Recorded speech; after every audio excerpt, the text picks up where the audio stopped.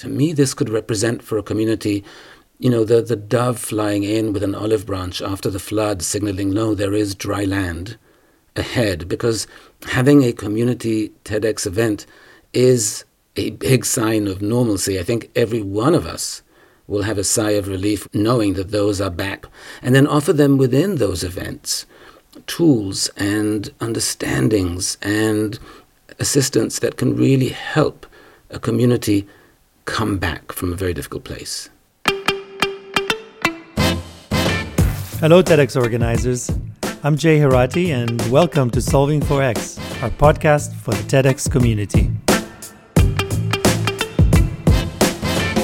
Today I'm here with Guy Winch, who is a world-famous psychologist, author, 3-time TED speaker, and the host of the podcast Dear Therapists. Guy is here to share with us his wisdom about how TEDx organizers can begin to plan for a world beyond the pandemic. In this conversation, you'll hear about strategies for how you, as a TEDx organizer, can bring healing to your community and events that instill hope and resilience. Thank you for joining us. Let's dive right in. Guy, welcome to Solving for X. Thank you so much for having me. It's great to be with you. It's so good to hear your voice. Just to set the stage, you and I live just a few blocks away from each other in New York City. We're recording this not together, even though we're quite close. Wish we could do this in person, but it's good to reconnect. It does feel like old times. Almost. Kind of. Maybe we should just get started by just give us a perspective of what you think has been the emotional health and mental health toll from almost a year of this pandemic. Here in the US, obviously, what you know best, but really kind of across the world. So actually, I think that we are still unaware fully of what that toll is, because we're still in the midst of it. Yes, there's light at the end of the tunnel, but I think regardless of where you are, everyone has experienced certain emotional wounds, for some traumas, that are shared in this pandemic. Number one, we all lost our normal way of life, everyone, to some extent for some time. You were filled with anxiety, or really kind of should have been, about what's happening. Many lost their jobs, many lost their health, and some lost their lives, quite a few.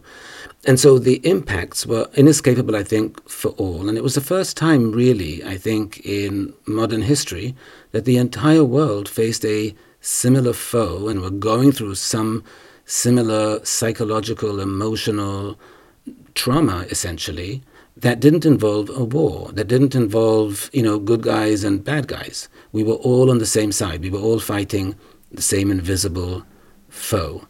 And you typically don't see the whole world experiencing that kind of psychological blow at once. And while this might be the light at the end of the tunnel, we still got a few months of that to go. Do you think we'll be seeing even more things that we have not yet experienced?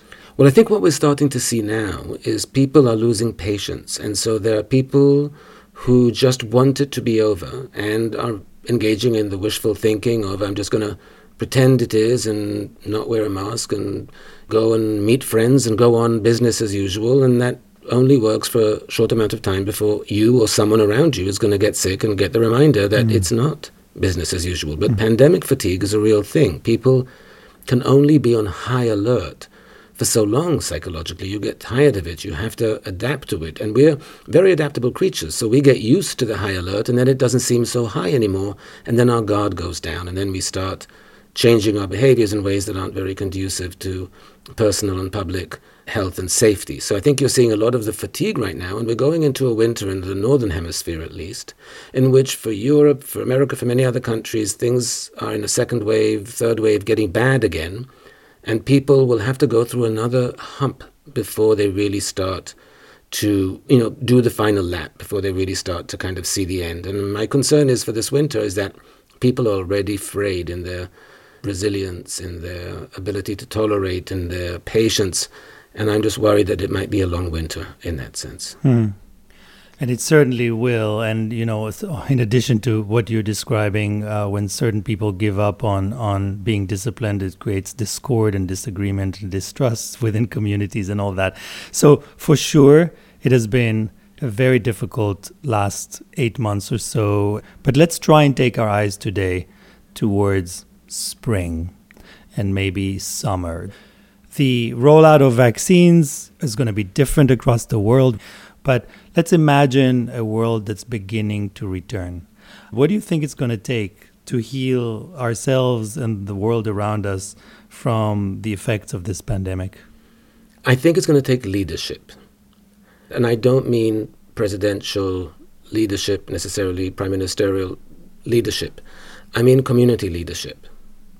Because communities have suffered, communities are depressed, and I mean emotionally depressed, certainly maybe financially. But I think that, and I'm saying this because we're talking to TEDx organizers who by definition are leaders of sorts in their communities. You cannot organize a TEDx event without having significant leadership qualities because you actually have to get people to come and speak at it, and you actually have to get people to come listen to them. That takes a leader. It will require people to be models for their communities, to help lead the way out, to help lead the way back to normalcy, to help present hope and heal the divides. The real, I think, thing that's been most difficult about this pandemic is that it's frayed relationships within friendships, within families, within communities significantly. I gave a talk to nurses in May, and in the Q&A, one nurse said to me, "What do I do with the fact that I am risking my and my family's life on a daily basis, and then I go on social media and I see my family members not wearing masks and I feel like they're stabbing me in the back? How do I get over that?" These are the feelings a lot of people are having. It's frayed relationships, and that's why it's going to take leadership and leaders within communities, because what we need now is to bring people together. So if you're a TEDx organizer, you want to be bringing healing to your community and you want to start with yourself. What can you share with them that will help them for the work ahead? Well, I think that TEDx organizers are in a really lucky position, truly, because we know that the one thing that helps people recover from trauma, from big loss, is to find meaning, to find a sense of purpose, to go through it, but to feel like that gave me a new perspective and it gave me a new sense of purpose and motivation. Organizing a TEDx event in your community, it literally is the kind of task, the kind of goal that can truly give you this sense of purpose and a sense of giving to your community. And for the community, knowing that an event is being planned for the late summer or the winter or even in a year, whenever it is. I know these things take a long time to plan, so I doubt you can whip it together in 3 months. But you start the planning now, and the people around you know, that this is coming. To me, this could represent for a community, the dove flying in with an olive branch after the flood, signaling, no, there is dry land ahead, because having a community TEDx event is a big sign of normalcy. I think every one of us will have a sigh of relief knowing that those are back, and then offer them within those events tools and understandings and assistance that can really help a community come back from a very difficult place. Communities are excited when there's a TEDx in their community. I mean, it's an honor. It's exciting. It's fun. They're often local people which they can support, and some big names which they can support. It does bring people together, and it represents something, because it represents a sense of normalcy. It represents TED, the brand this is about ideas, and TEDx is about spreading them among communities. And so it's a very symbolic act to set up a TEDx event, organize a TEDx event at this time, going forward, knowing how necessary it will be by the time it's allowed to happen.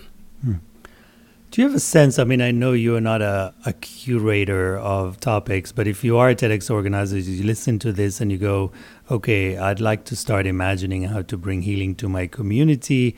How am I going to curate this year's event? What topics can I bring? You know, maybe we don't talk about the damn pandemic anymore. What do we bring? What speakers we invite? What do we tell our speakers? How would you be thinking about the job of curating with a mental health lens on it? So here are the elements that I would include. This is, Jay, very personal to me, Yeah. and I don't mean like this is personal. I mean, this is just my own thought. Yeah, It's not necessarily... and most curation is very personal. So Okay, excellent. Then here we are. Then here's my thought. I would include at least one nurse, at least one frontline health worker who's been through it. And I know that it needs to have a variety, but I think you can go through a process in curation where you kind of track the emotional path that people were going through. With the first talk, having, the nurse or the physician or whatever it is speak early on, then bring in a mental health expert to talk about some of these things, then bring in somebody to talk about the innovation in design that happened. Because, there have been so much innovation in so many fields because of the pandemic and the stay-at-home. People have been very creative. Let's bring some of those elements in. Let's bring some elements in of hope and what bring people together and stories that are heartwarming. And let's, at the end, pivot to the next big fight, which is climate change. So that would be my curation. Yeah, you can steal it. I'm giving it to you. Yeah, anyone can steal it. That's my idea. I can steal it, or you can request a license for your own TEDx event, Guy, because I know that I would come to this event. And would you be coaching the speakers in any different way? It's one of those. Like, you start with, let's honor the trauma that we've experienced and bring in the people who were frontline here. How would you coach them to speak? Is it relive it or extract something out of it? Any thoughts on that? Again, I'm going to refer back to that talk I gave to nurses. One of the questions I had was like, everyone's ringing bells for us at 7 o'clock. That's all very nice. But once the pandemic is over, we just go back to being nurses again and no one cares. How do we make sure people remember what we've sacrificed? And my response to them was, it's been 100 years since World War II, and every year some World War II movie's winning an Oscar for something, still. In other words, no one's forgetting. Why? Because there's so many stories to tell. People keep finding new stories to tell, and the stories are very compelling. So my answer to the nurses was, tell your stories. Tell them to anyone, tell them to everyone.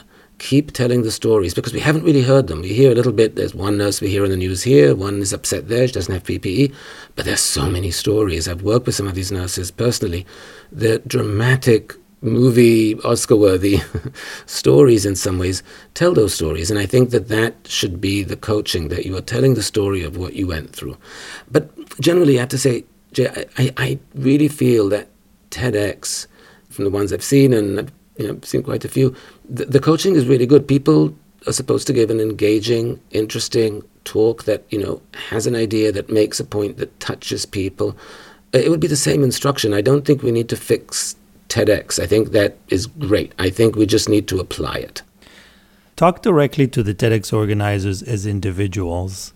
They are community leaders and are eager to bring healings and solutions and hope to their communities, but they're individuals as well. The world has been disrupted. They're all volunteers, so they're going through a lot of things themselves. How do you, as an individual, resource yourself first so you can be present for this monumental task of healing a community?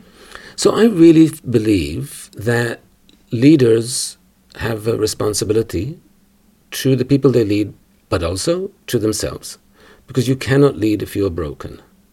And so there is a responsibility you have as a TEDx organizer to take stock of how you're doing, to take stock of where you are hurting, or where you feel traumatized, or where your grief and loss are still echoing in your own ears. First, you have to take stock, and then you have to address those wounds yourself. You have to do some work to heal. Now, I'm saying that part of that work can be potentially organizing a TEDx event, but there are many ways to heal, and that's just one of them. Obviously, talking with people, processing, sharing. So much of what we went through is shared, especially in communities. So finding people who've been through what we've been through shouldn't be that difficult, and this is not a rare event, it's an extraordinarily, shared one. So you should really take the steps to heal what you need to heal for yourself so that you can clear off enough emotional bandwidth, really, to devote to a huge undertaking, which, let's be clear, TEDx organization is a big undertaking. You need a lot of emotional reserves for it. You need to make sure you have those reserves. So you need to be nurturing, you need to be self-compassionate, you need to be really good to yourself and listen to what your emotional needs are and address them so that you can be there as much as possible for the task ahead. Are there any kind of 1 or 2 tips that you share with people who actually want to do that, kind of address their own mental health ahead of a task like a TEDx event? Something that's maybe easier than like finding a therapist and going to see them every week, which might not be within everybody's reach for various reasons. What are you advising people? So it depends on what the thing is that you're addressing. I'll just go through a few of them. So let's talk about, grief, for example. Grief is not just about, I know someone who died from COVID or from other circumstances during COVID. A lot of us have been through anticipatory grief, that worry that our elderly parents are going to get sick and die. People almost start mourning ahead of time. It's called anticipatory grief, and you might not realize it, but that deep sadness you have about, I haven't seen my parents, I'm not going to be able to see them. And it's not just you miss them, because you might not necessarily see them more often if there weren't a pandemic, but you worry for them. You start imagining what would happen if they got sick, and then we almost start a grieving process. So one thing to do there is to really apply gratitude exercises, to really take stock of what you have, to really take stock of, to really be grateful for the fact that you didn't lose your parents if you didn't, that they are still alive and well, that, that the light is here at the end of the tunnel, or that it's visible in the distance, and so far you've been okay, you've made it out healthy, you perhaps haven't lost your job. Gratitude is a hugely curative exercise if done correctly, and done correctly means really contemplate, meditate on that thing that you're grateful for. Meditate about, wow, I'm really lucky. I know this person whose parents didn't do so well, and I'm really fortunate mine did, or I'm really lucky my family members, no one got sick. So gratitude is one thing, in those kinds of ways.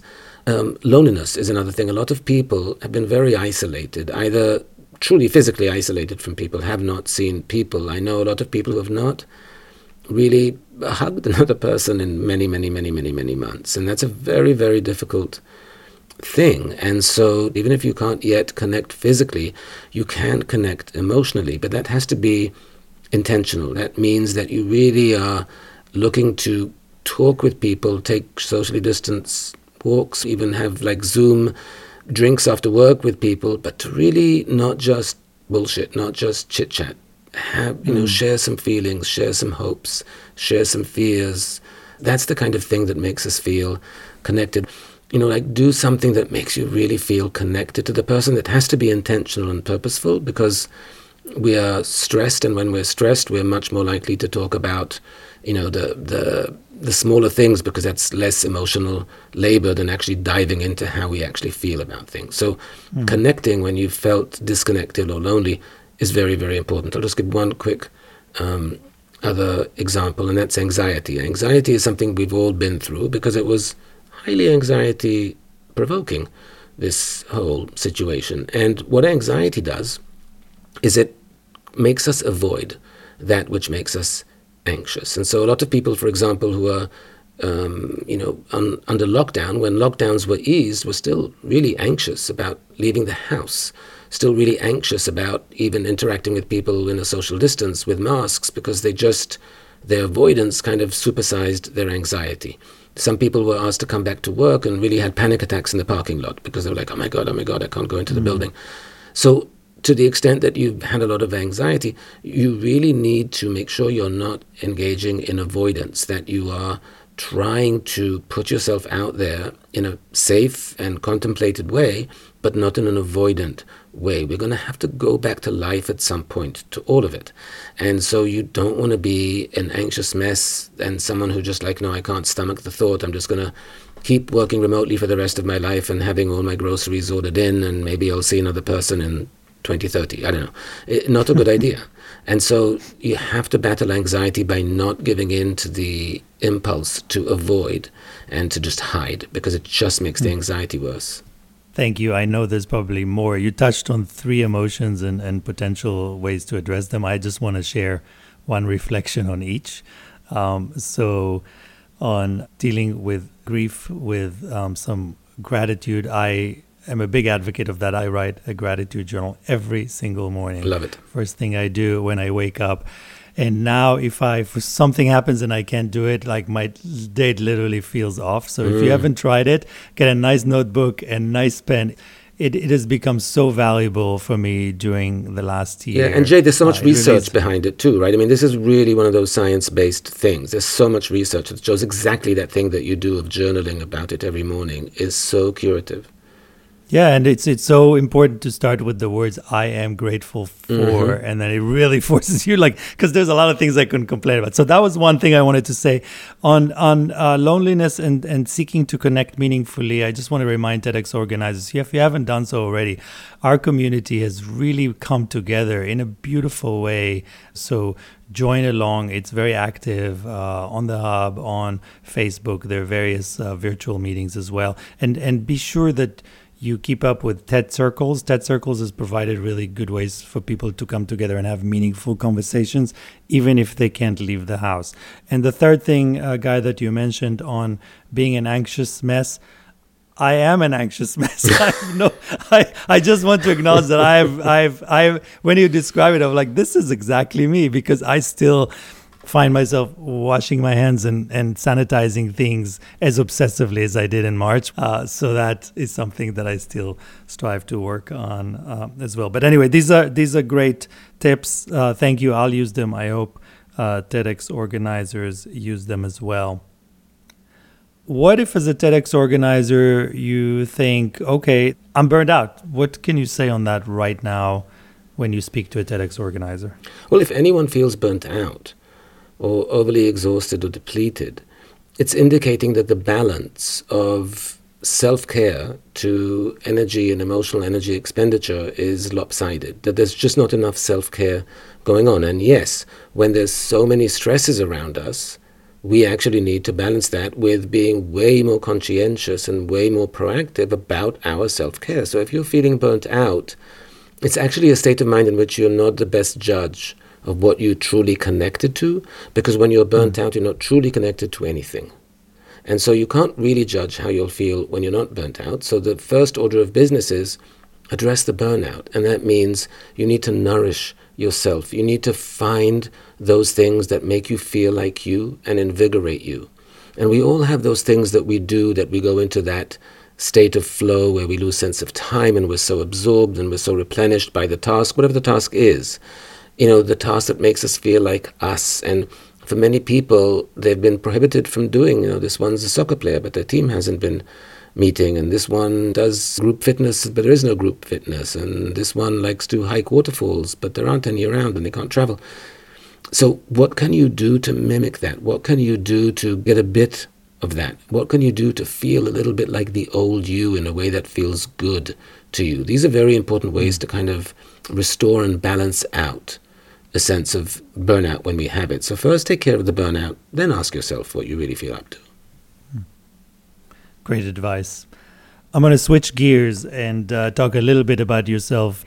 I know that you've come to the TEDx community in 2014 with a now very famous talk in a TEDx event in Sweden.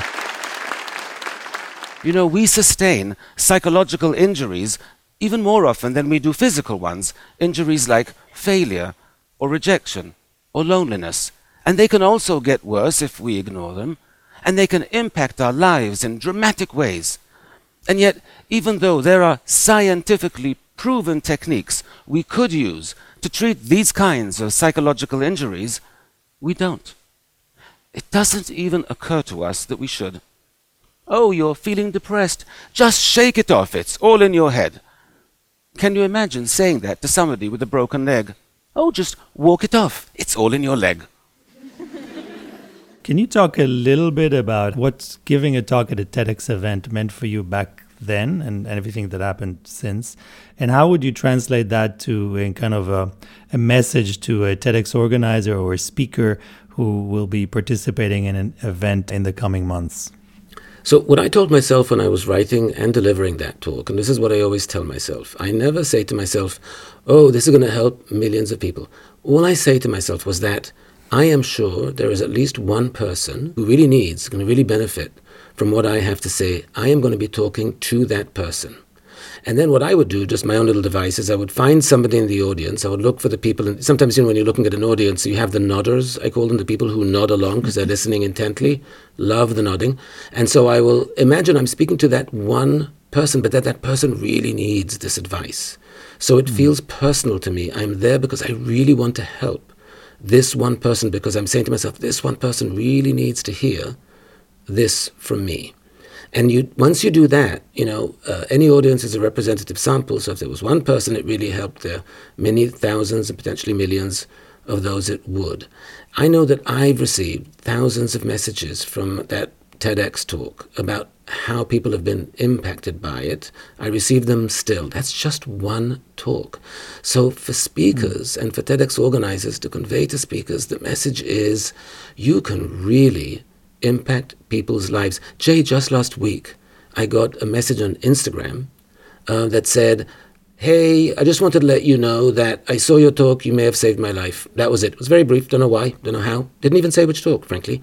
But wow, that was nice. I mean, that was impactful. It just reminded me that this is powerful stuff. That when you're a TEDx organizer, you're a little bit more worldly. You're familiar with talks. You're familiar with all those things. But many people, they're hearing this for the first time. They need it. They don't know it. They could really use it.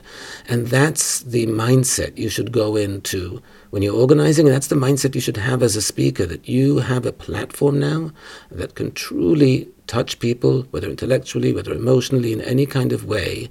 And it's a privilege, and take advantage of it. Write a talk, deliver a talk that's really going to touch people, because it will.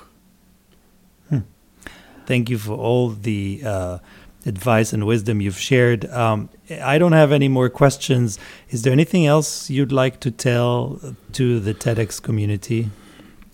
Yeah, if there's one thing I would like the TEDx community to take away from this, it's hope.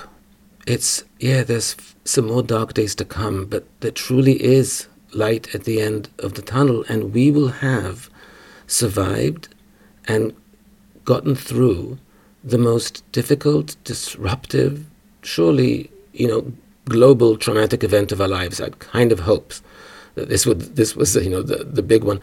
And that means that we're all walking away more resilient by definition, because we got through it.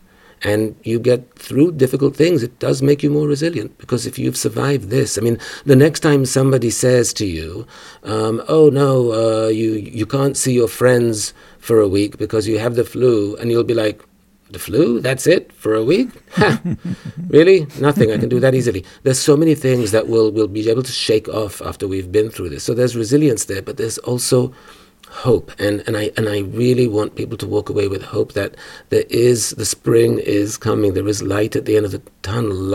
Life will come back, and it's up to us to reform it in a style and in a way that really is even better than what it was before, for us, as much as we can.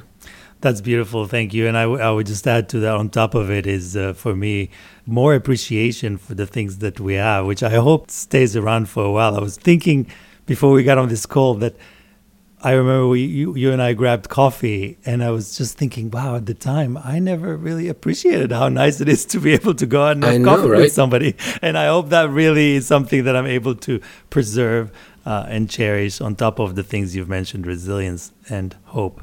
And Guy, thank you so much. This was a wonderful conversation. I think you've said so many interesting things that TEDx organizers will take with them and hopefully back to their communities, and we always appreciate your support. And I always appreciate both TEDx and the TEDx community. So thank you, all the listeners, and thank you for that community. I'm a part of that community, and I owe a lot to that community, and I'm just very grateful to that community. So it's my pleasure. Wonderful. Thank you. We hope you enjoyed this episode of Solving for X. Let's continue the conversation on the TEDx Hub, where you'll find additional resources on this topic. And when you're there, you can also share your insights or ask questions. This episode was produced with love by Bianca De Jesus, recorded by Taylor Stemley, and edited by Mickey Capper. If you haven't done so already, subscribe to the Solving for X channel wherever you listen to your favorite podcasts. SoundCloud, Spotify, Apple Podcasts, or Google Podcasts. And of course, on the TEDx Hub.